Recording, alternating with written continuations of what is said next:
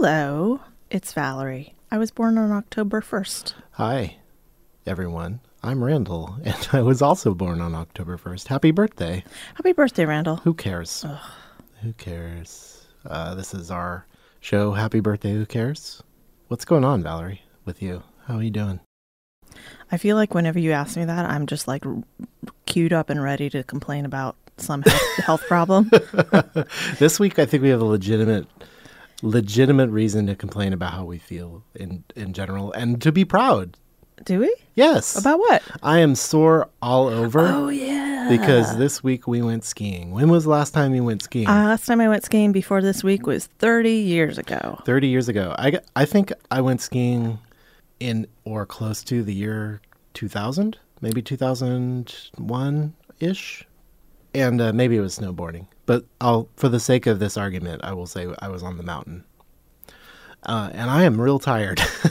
Yeah, you did good, though. Yeah? Yeah. You think so? Audience, I have to tell you that Randall and I have been talking about going skiing for several years now. Yeah. And Randall did not want to do it until he lost a certain amount of weight. And Yeah. he lost the weight. I did. And so he's kicking ass. And I didn't embarrass myself. I didn't fall down. Not once? Not even once.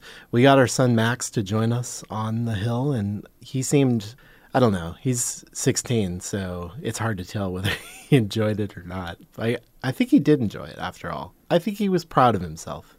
I sort of leveled out of the skiing lesson I was taking. Yeah. And the lady teaching it suggested that I go on this other run. And so I headed that way, and I think I got lost because I ended up on the longest run of the entire ski mountain. We went to Timberline. We went to Timberline where they filmed The Shining. Yeah.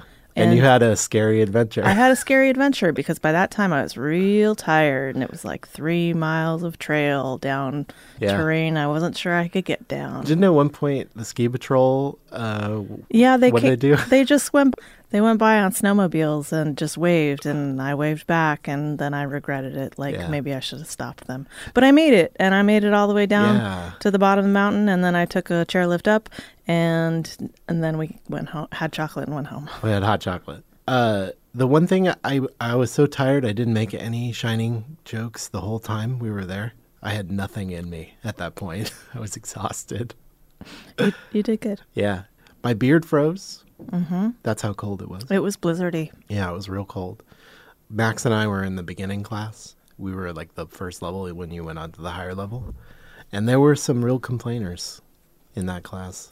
I too am a real complainer. Yeah. I'd like to talk about my deafness right now. Yeah. Well, let's hear about it. Well, it's not very exciting, but I'm having trouble hearing out of my left ear, and that's kind of my dominant ear, so... Yeah. Valerie's left-handed, for those of you keeping score at home. Valerie follows the left-hand path. That's right. Today's topic occurred on October 1st in 1957. And that event is that In God We Trust was printed on paper currency for the first time in America, that is. From In God We Trust, the subjects we're actually going to talk about today are paper money in general. Yeah. And the movie They Live. That's right. A perfect pairing. A perfect pairing of the two.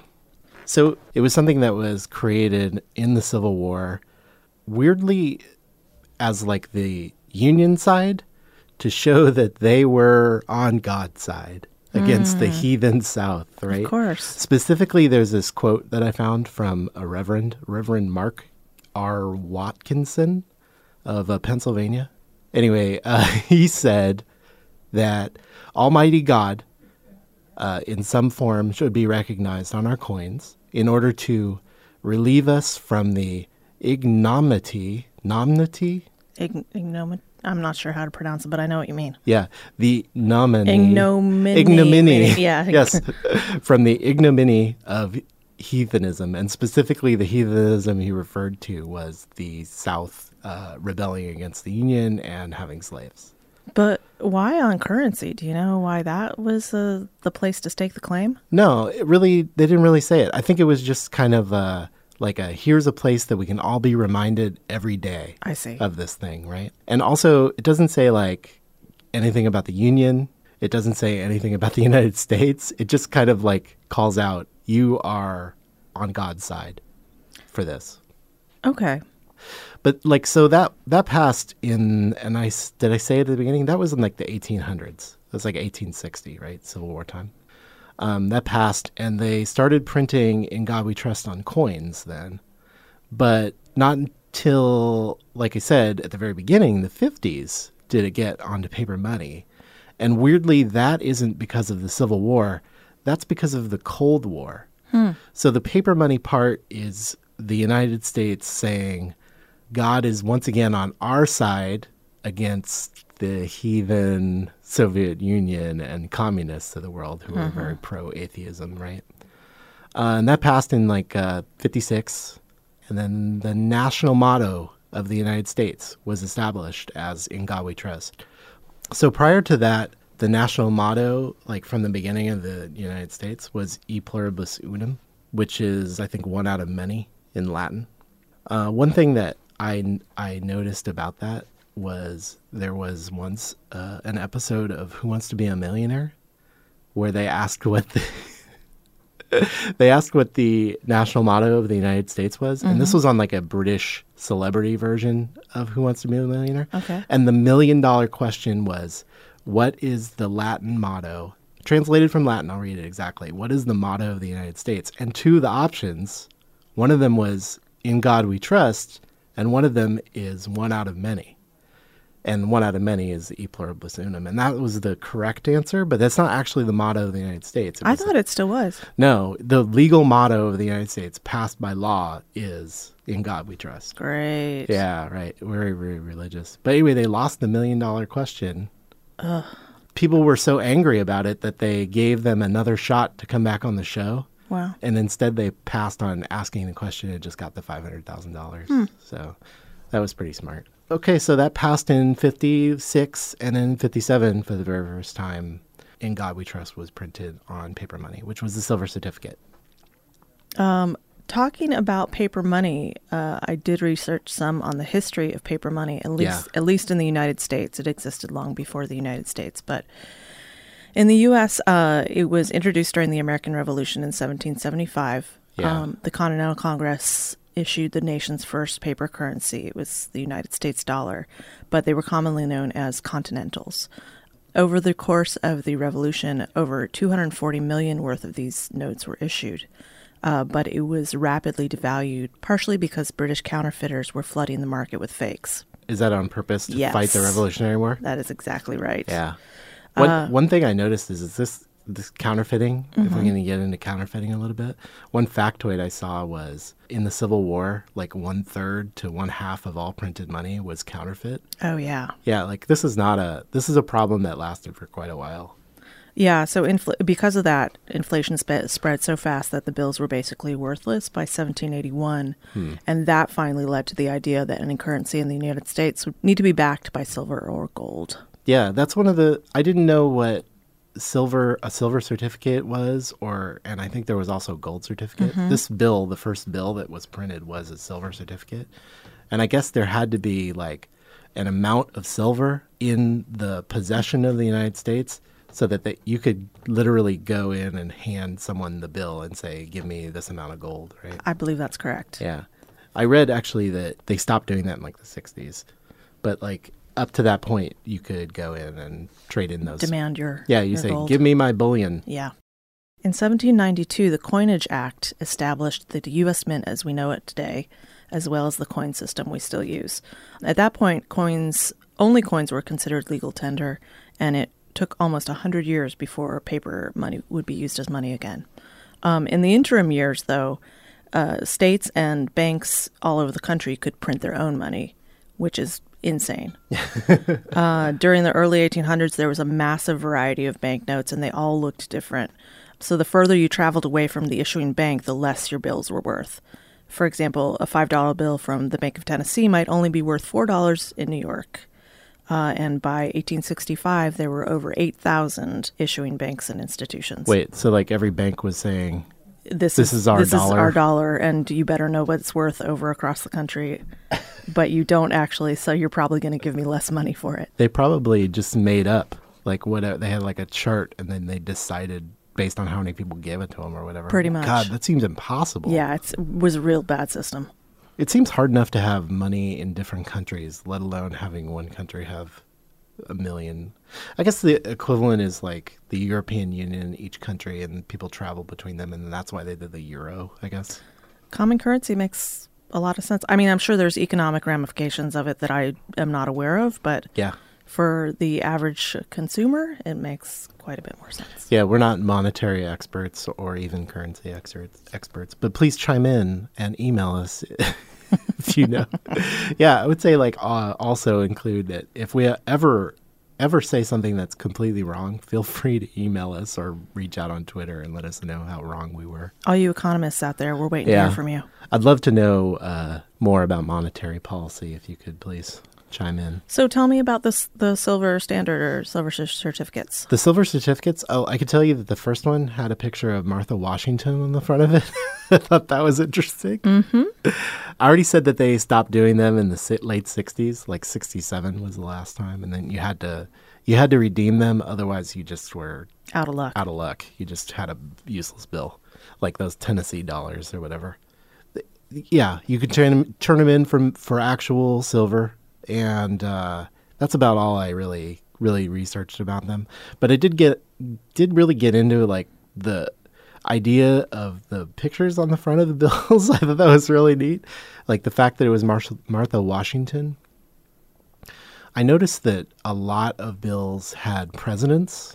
I also noticed that there was a lot of other obsolete bills that like after I noticed that they no longer did the silver certificate, I saw that there were all sorts of crazy random. Yeah, it's changed many times. Like there were 3-cent bills at one point. There were 15-cent bills, all the way up to, and I forgot. I don't know. I think I may have read something about this bill, but there's like $100,000 bill. It had Salomon Chase on it. No, Woodrow Wilson. Oh, yeah. Oh, I'm thinking of the $10,000 bill. Yeah, you're right. But even so, I don't think that's at all used anymore. I think those bills were printed just to do specific acts. Like we're transferring this huge amount of money from one place to another. So we printed this specific number of them and moved them from location to location. Right, but they were never actually in distribution. Yeah. One thing I noticed also as I was looking through these weird denominations, at one point the United States had a 50-cent piece. Mm-hmm. And another time we had a 2-cent piece.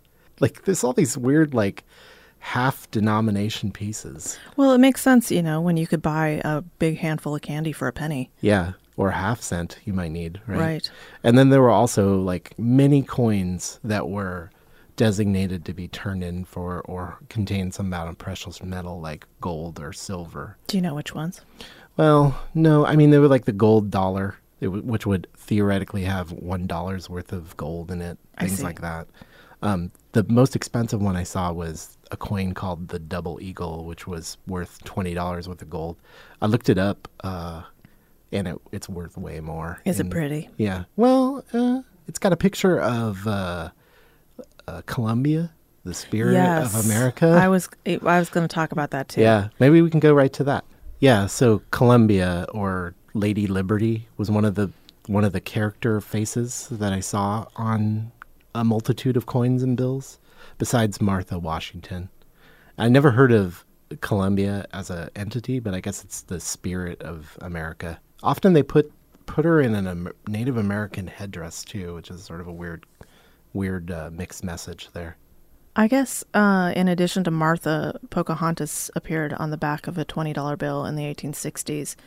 But besides that, it's only been other fictional female figures that represented concepts like history or electricity or, like you said, the native United States. But even with those, it's been over a century since a woman has appeared on paper currency in America. Huh. What was the last one you said?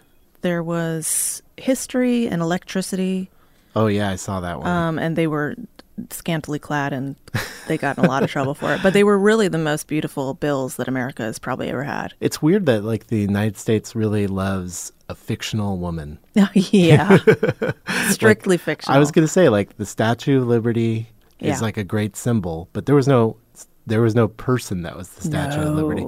Or like it's an idea, but not a specific lady. No specific ladies, not allowed.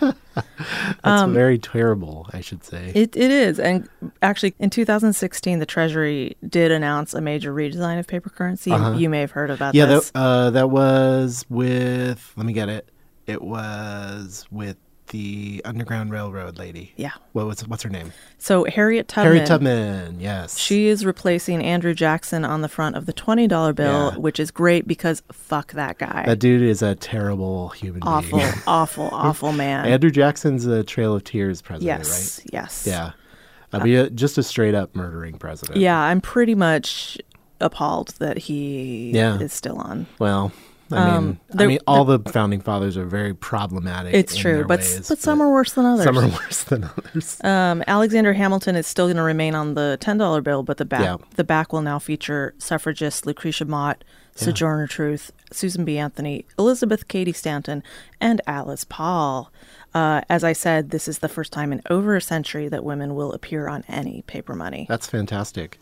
Did you know that some countries will put scientists on their money? It works for me. Yeah, I think Canada and maybe Indian money I've seen, there have been people who discovered things. Yeah, or people who have come up with cures for things. In our country, it's either a founding father and then usually a treasury secretary, I noticed, or a conceptual woman, not an actual. No actual ladies. Except for Martha Washington. And she was just... She sewed the flag. She was the first lady. I don't want to bag on Martha Washington's Wait, I think you're thinking of Betsy Ross. Oh, you're right. Yeah. Wow, that's bad. Yeah, I mean, basically, she was married to a dude. Maybe she did something. I'm sure she did. Tune in for our next episode on Martha Washington.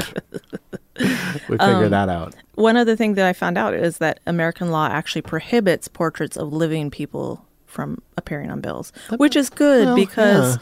Given the current climate, somebody might want to put their face all over everything. Get real gross, yeah. Yeah. The current leader putting their face on the money is a very banana republic move. Super. Yeah. It's of course I can spend as much as I want of this because my face is on it. Yeah, that's horrible. But I guess, wait, is the Andrew Jackson, Harriet Tubman thing actually going to happen? Supposedly it still is. It was announced in 2016, but there's no ETA that I found. Yeah. For some reason, I thought that got called off by our racist grandfather president, but I'm not sure. You know, I was a little worried about that because I had trouble tracking down the link for this. Yeah. But then I found the link, so I assumed that everything was back on and good. Yeah. Well, I hope so. I hope so, too. Yeah. Most banknotes, at least in America, are made from cotton paper, which is sometimes mixed with linen or cloth fibers. In modern times, the paper is infused with either vinyl or gelatin instead of water to give it extra strength. Gross. Yeah, it's a modern thing.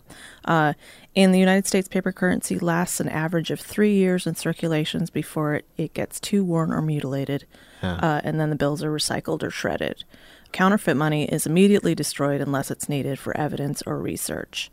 Banknotes can also become contaminated, and then they were decommissioned. They are probably continually contaminated. Yes. I can imagine. Every time I touch money, I immediately want to wash my hands. Yeah. I immediately should wash my hands, I should say. If a bill is known to come in contact with human or animal body fluids, which I could name them off for you, Please but don't. I'm not going to.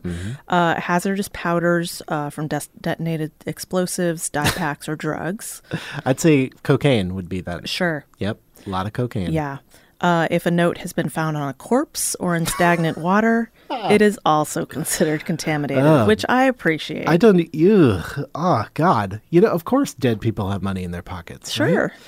And that money's still got value. That money's out there. Oh, God. That is so gross. Anyway, when they know about it, they remove it from circulation to prevent the spread of disease. Yeah, please do. And I think that's about all I have on paper currency. That's a natural transition, I think, into our other topic. And that is the movie They Live by John Carpenter. That makes total sense, right? I feel like I need to explain why we're talking about They Live because it's so random. Can you? Do people know what the movie if you listen to this podcast, chances are you know what the movie They Live is, right?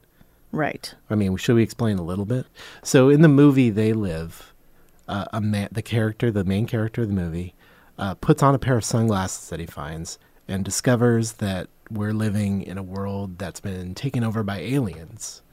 And one of the things he notes is that when he puts on the glasses and he looks at money, instead of saying "In God We Trust," it says "This is your God," which is amazing. Perfect. I saw that scene again. I went back and watched it, and there's nothing else on the bill. It's just a big white box, and it just says in the middle, "This is your God." It's very appropriate.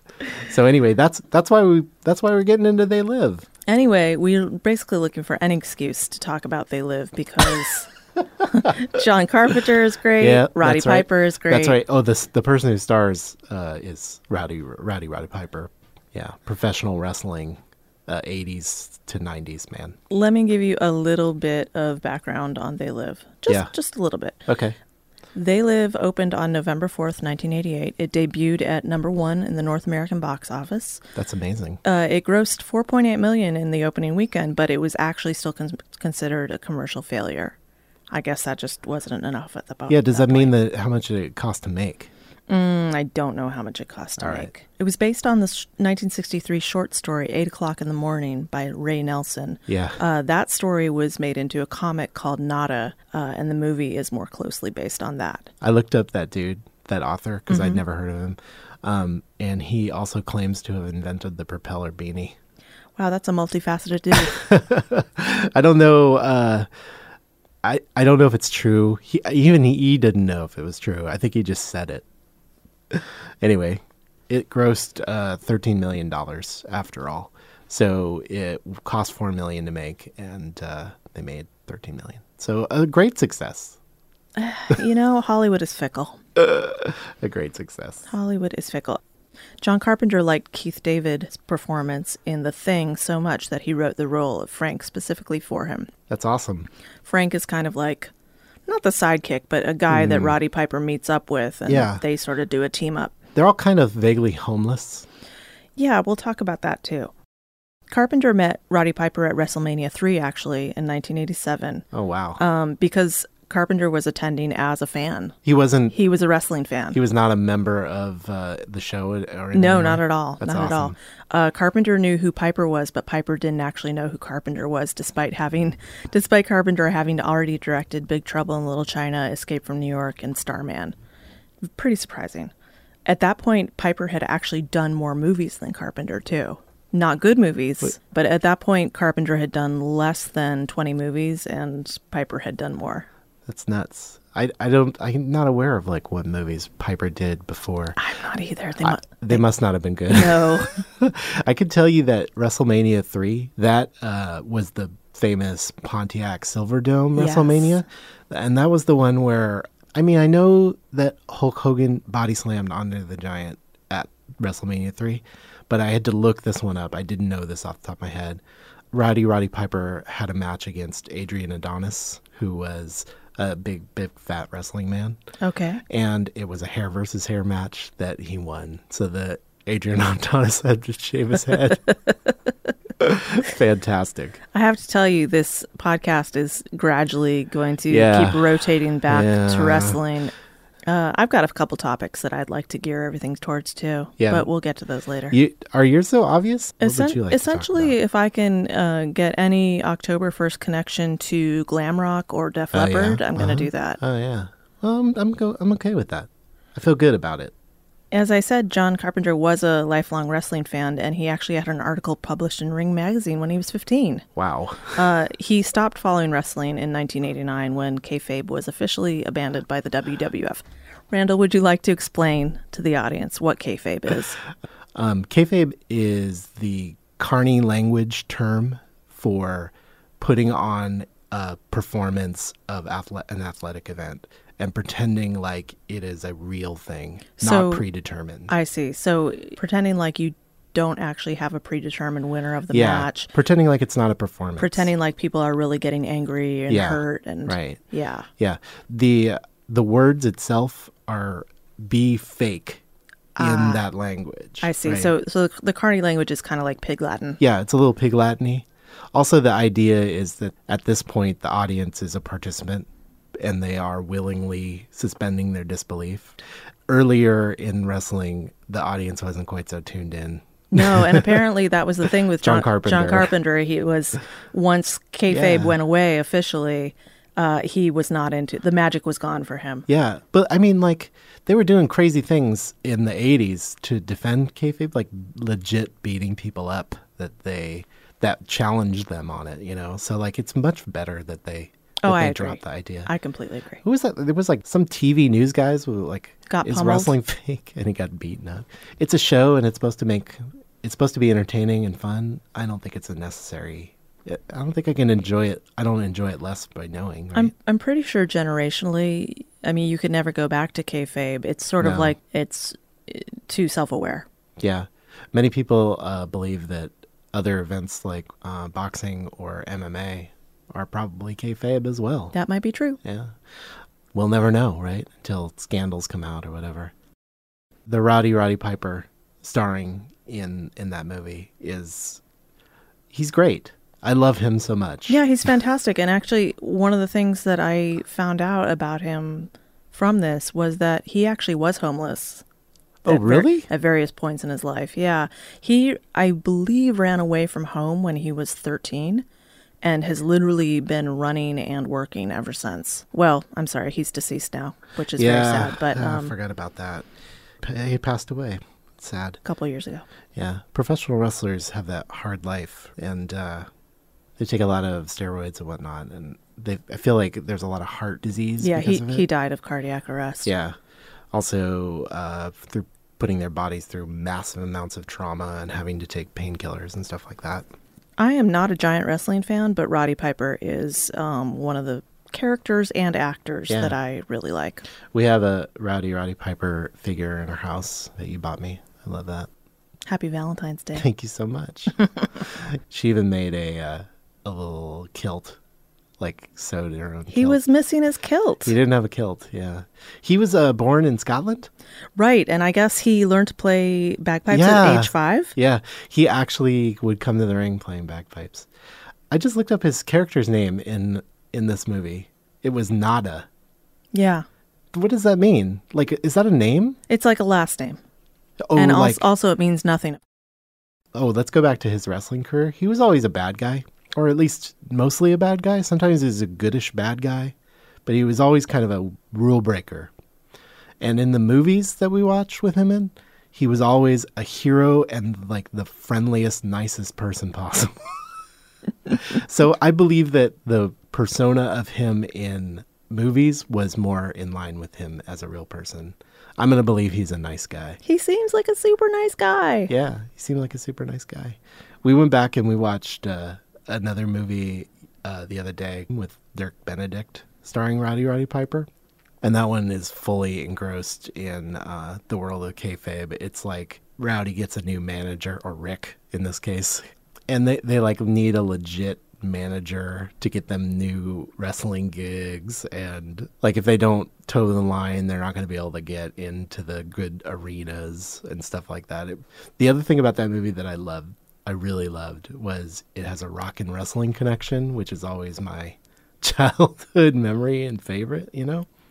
Like Dirk Benedict is also a rock and roll manager of the band Kick, who plays with Piper, and I'm just going to talk about wrestling from now on. Do you have anything else to say about They Live? No. Oh, yeah, I do. I mean, I'll say that he wins in the end, of course. The alien ship gets blown up, and the broadcast towers that are confusing everyone's mind get destroyed. He does sacrifice his life to win, so he dies in the end of the movie. Spoiler. Yeah. If you're going to go back and watch a movie from the 80s, you're going to get a spoiler. That's just the way it is. There was a fight scene in They Live. Epic fight scene. Yeah. Evidently, he choreographed that fight scene to make it look more realistic. Like, they had done a choreography of the fight, and he was like, this is not real looking. So I'm going to re-choreograph the whole fight, and then we're going to do it again. And you watch that movie, and it looks like two legit guys just fighting to live. Yeah. And the weird part is they're having a brawl over him forcing him to wear a pair of glasses, which seems like the most pointless fight you could ever have. Like, just put on the glasses and acknowledge the fact that you put them on, you know? I saw somewhere that Keith David also used to be a boxer. I don't know really? If that's really true or not, but... Well, I mean, it's not surprising. He comes across as a pretty legit fighting dude. That's one of the all-time great fights. If you know Keith David and you could have him give us a call and confirm that, that would be great. If you're a... Yeah. Happy birthday, whocares@gmail.com. Yes, please. I have come here to chew bubblegum and kick ass. And I'm all out of bubblegum. Apparently that was all Piper. Improvised? Yeah. Piper says it said on the commentary that he made it up, but Carpenter actually says that Piper pulled it out of a book of one-liners he has that he kept handy for whenever he needed to do an interview hyping an upcoming wrestling match. That's awesome. And I guess that one came from one with Playboy Buddy Rose. Oh, really? Yeah. Does that mean it was a book printed by someone else or a book of his own notes? Like his own journal of it. That's amazing. Yeah, that's one of the things, like, it does make sense that he would be an excellent actor because really that's what professional wrestling is most of the time. It's just acting and performing. It's not, I mean, it's probably a quarter the athletic performance, even though he's a super muscular and well-fit dude in this movie. It's mostly just the acting and improvisation. I think it's this special combination like The Rock has of charisma, likability, athleticism, and actual ability to say a line in a believable way. You know, like 1/4 acting. Yeah. And the rest of it believing is just, it, right? Sure. And also being very handsome or extremely ugly. One or the other. Yeah, that's about all I have to say about They Live. I mean, I love that movie. I don't know if it was my favorite John Carpenter movie. I think my favorite John Carpenter movie is Big Trouble in Little China. I think that They Live is probably my favorite John Carpenter movie, despite the fact that it doesn't have the traditional John Carpenter soundtrack, which I love his crazy synthy stuff, and this one's more of a weird blues thing. Yeah. Did you look up who did the soundtrack? He did it, but with other people. Oh, of course he did it. Yeah. But he did it in a different way. Yeah. You know he has a band? I heard that. Yeah. What was it? It was like Coupe de Ville was the name of his band. And also there was a music video. I'm going to keep going back to Big Trouble in Little China. The theme song for that one was done by that band, and there was a music video for it. Have you ever seen that? Yeah, I've seen it. It's awful. Yeah. It's terrible. It's terrible. I thought maybe... I liked Escape from New York a lot, too. The Thing? No, I'm not a huge... fan of The Thing? Yeah, Escape from New York. Oh, those Kurt Russell movies. Do you remember, did you ever see the John Carpenter TV movie Elvis with Kurt Russell? I did not. Kurt Russell was truly his muse. Wants to be Elvis. Like it's not acting. It's like he lived it. The one other thing about They Live that we need to mention, of course, is They Live and Obey and Andre the Giant are basically the premise for Shepard Fairey's art career. That's right. Can you explain what the Obey is?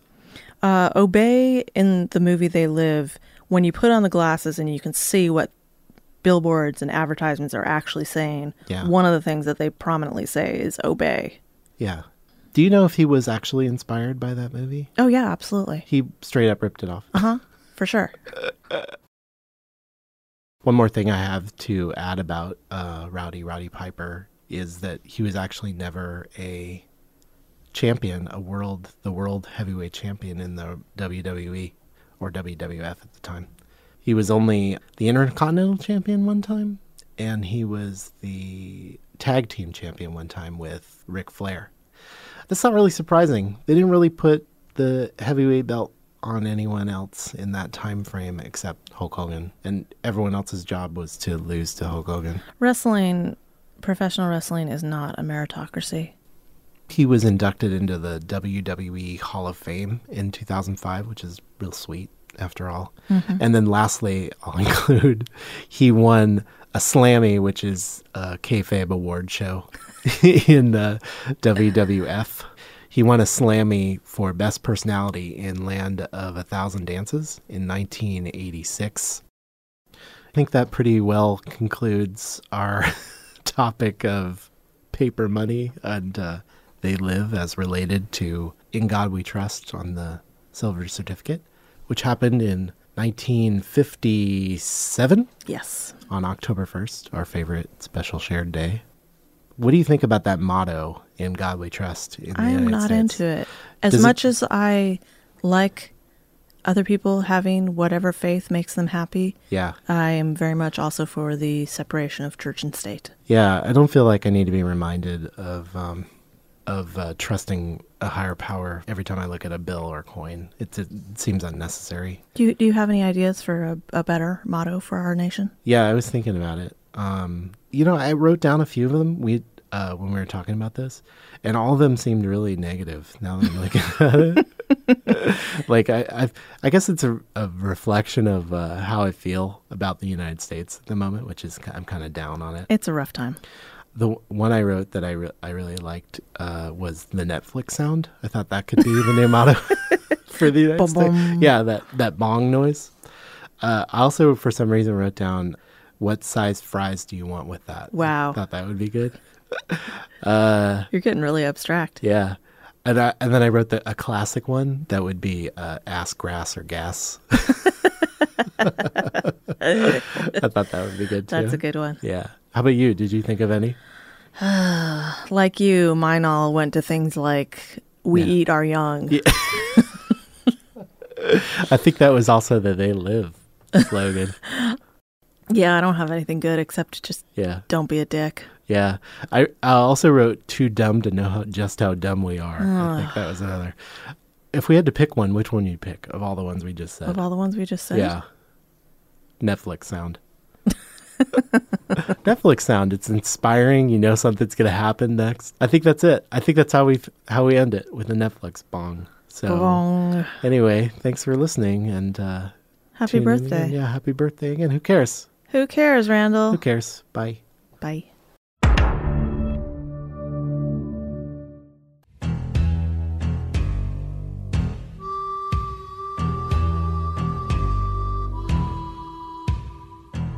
Thanks for listening. If you enjoyed the podcast, please rate, review, and subscribe.